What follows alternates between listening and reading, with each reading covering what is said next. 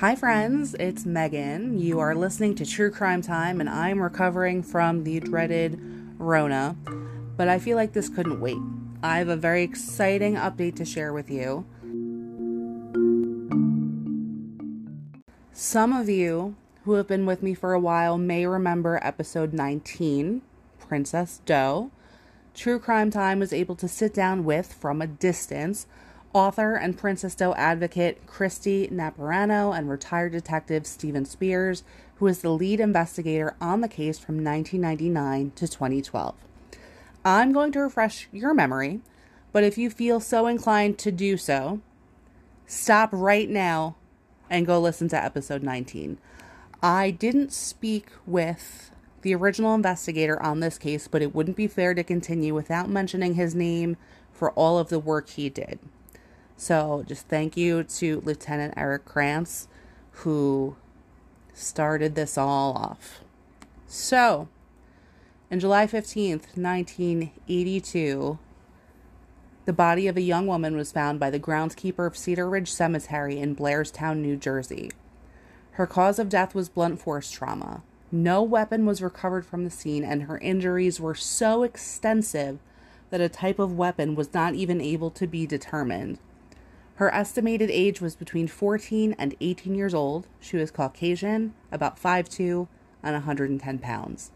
She was found wearing a peasant skirt, red V-neck shirt, and a cross necklace, pictures of which can be found on True Crime Time's Instagram. So go check that out if you like. She was also found wearing no shoes or underwear. Because of her exposure to the elements and the extent of her injuries, there were many things that weren't able to be determined, like her eye color or other identifying marks or features. No one had ever come forward to claim her, and authorities named her Princess Doe, and they have worked ever since to give her back her name. On Friday, July 15th, 2020, 40 years to the day she was found, a press conference was held in Blairstown, New Jersey, where the prosecutor's office and the New Jersey State Police were able to do just that, and Princess Doe was given her name back. She was identified as Dawn Olenek, hope I'm saying that right, age 17, of West Babylon, New York, Long Island. I did also see she had roots in Bohemia, Long Island, and that's where she attended high school. Furthermore, they have charged her alleged killer, Arthur Kinlaw, with her murder. I was excited and relieved to hear that he is still alive to be held accountable for this. He is 68 years old and currently serving time for 2 other first-degree murder convictions. So, let's go back a little bit to talk about how we got here. Then we're going to do updates. I'm basically going to do this almost like bullet point style. So I'm going to do a little summary. But again, for the full experience, definitely go back to episode 19, because Lieutenant Steve Spears gave us a lot of good information. So initially, it was thought that Princess Doe could be Diane Dye from San Jose, California, but this was dismissed. There was no DNA profile done early on. It was the early 90s. That was like unheard of, right? Princess Doe was buried locally, and the only way to get DNA was to exhume her body, which was done. I believe they had to do it more than once as the years went by. Her body had possibly been at Cedar Ridge Cemetery from 4 days to about a week before it was discovered. Based on the extent of her severe head injuries, Detective Spears theorized that her killer was trying to make it so she could not be identified. He stated that her skull actually had to be put back together like a puzzle by anthropologists at the Smithsonian Institute. There were something like 27 pieces of skull fragments they had to put back together, so that's a lot. It is believed that she was killed at the cemetery versus being killed elsewhere and left there, so that's a thing. He stated that any of the many blows to her head could have been fatal. Injuries to her forearms suggested defensive wounds, so that was found. We discussed the possibility of sexual assault due to her missing underwear, but that was unable to be determined due to the state of decomp of the body. He stated that it was always his opinion that this case was solvable, and he was right. The Kinlaws were suspects from a ways back, but there was nothing to tie them to Blairstown or to Princess Doe. Arthur Kinlaw actually contacted authorities to confess, but he couldn't provide them even the most basic information. So no name, nothing identifying, nothing like that. And people falsely confess to things all the time. So the key was always going to be identifying Princess Doe. The only information that could have possibly connected them was that Arthur Kinlaw was known to be involved in the prostitution of young women and had been convicted of other homicides of young women before.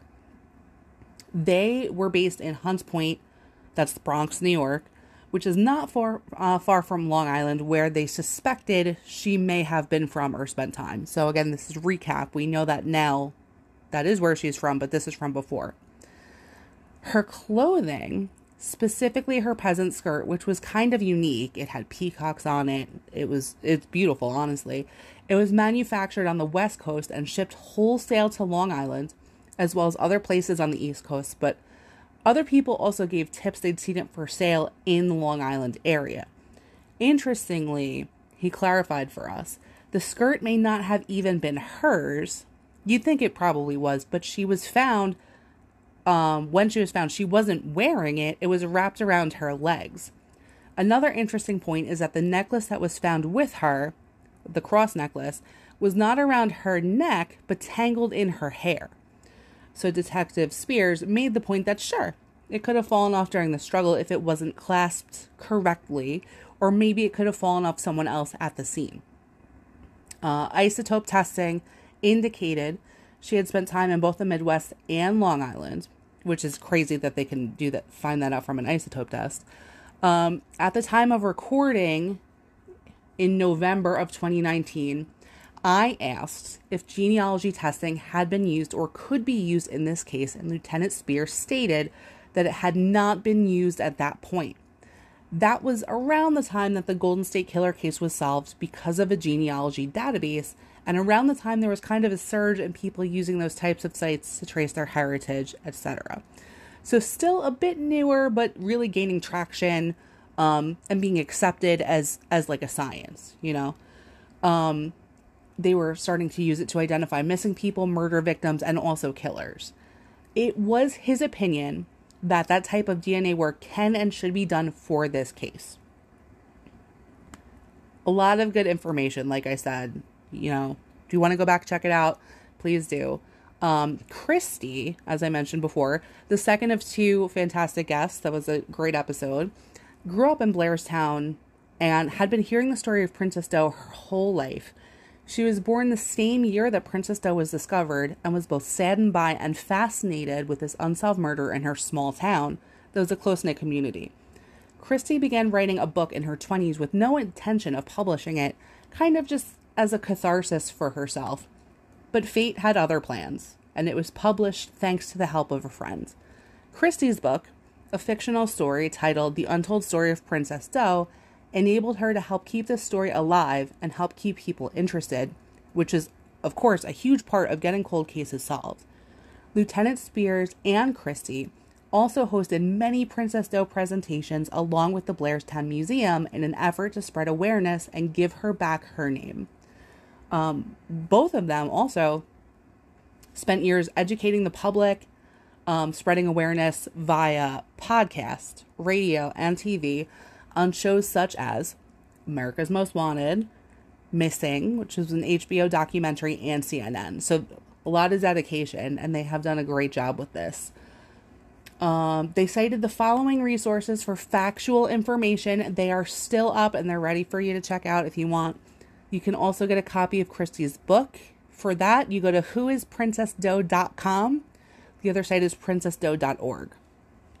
So, let's talk developments. According to Wikipedia, the National Center for Missing and Exploited Children was collaborating with Estrella Forensics, who agreed to extract DNA and construct a profile. They were able to do this successfully, which is amazing considering that Princess Doe's DNA was considerably degraded. The results were sent to consulting genealogists from Innovative Forensics Investigation, who, on February 22nd, 2022, told investigators they had found a candidate for Princess Doe. This was all done via grants and people volunteering their services, by the way. Investigators then made their way out to Long Island, where they met Princess Doe / Dawn Olenick's brother and sister, and were able to collect a DNA sample from her sister to build a mitochondrial DNA profile. From here, they were able to create an STR DNA profile, STR standing for short tandem repeat, which to my understanding is more of an amplified look at the DNA, like they can really zoom in. And I'm not a scientist by any means, so I'm not going to go any further than that. Both of these profiles were sent to the University of North Texas Center for Human Identification. So then, on April 29th of this year, the center identified Princess Doe as Dawn Olenick, which was formally announced, as I mentioned before, during the July 15th press conference. According to her brother, Robert, Dawn was asked to leave their house by their mom and then just never seen or heard from again, which is terrible. I can't even imagine. There's not a ton of details about her whereabouts between this time and the time she was killed, but it's believed that she refused Arthur Kinlaw's offer or demand to go into prostitution and was driven to Blairstown, where she was then murdered. Neither of them had any connection to that place. I imagine maybe he heard of it before, or they just drove around until they found like an out-of-the-way quiet place. So now, of course, there are still puzzle pieces left. What led to this? How did this happen? Like, how did they link up? So if you have any information or remember seeing Dawn around that time way back in 82, please reach out to the proper authorities or literally anyone. I'll get it to the right place. princessdoe.org. If you reach out to Lieutenant Spears, we'll get it to the right place. So please, if you know anything, if you see something, say something. That's how we say it, right? At the MTA. So Arthur Kinlaw is currently serving time at the Sullivan Correctional Facility in Fallsburg, New York, for his other homicide convictions. He was charged with 1 count of homicide for this case based on witness statements, as well as his confession and subsequent investigation. Okay. Now, remember, this is still a developing story. We do not have all the pieces. I will be sure to provide any more updates on this case. I can say, ever since this was brought to my attention 2 years ago, it has stuck close to my heart. I have kept a highlight up on the Instagram, in the hopes of it being solved, of getting it to the right people. So I know, most people, I don't want to speak for everyone, but most people who have heard this story, it just sticks with them, and my personal feelings about this are, I was so excited to hear she was identified, but I immediately felt sad after the excitement. And I feel like those who have known this story and who have known it much longer than me, you kind of come to terms in a sense and you mourn Princess Doe, and she has been mourned as much as you can with an unsolved case and this person with no identity. But now she has a name and a life and a family. So now we mourn Dawn. It's definitely bittersweet. But now we have a murderer who will be held accountable for his crime. And we have Dawn. We have Dawn now, who I hope will finally rest in peace. So that is my update for you all for now.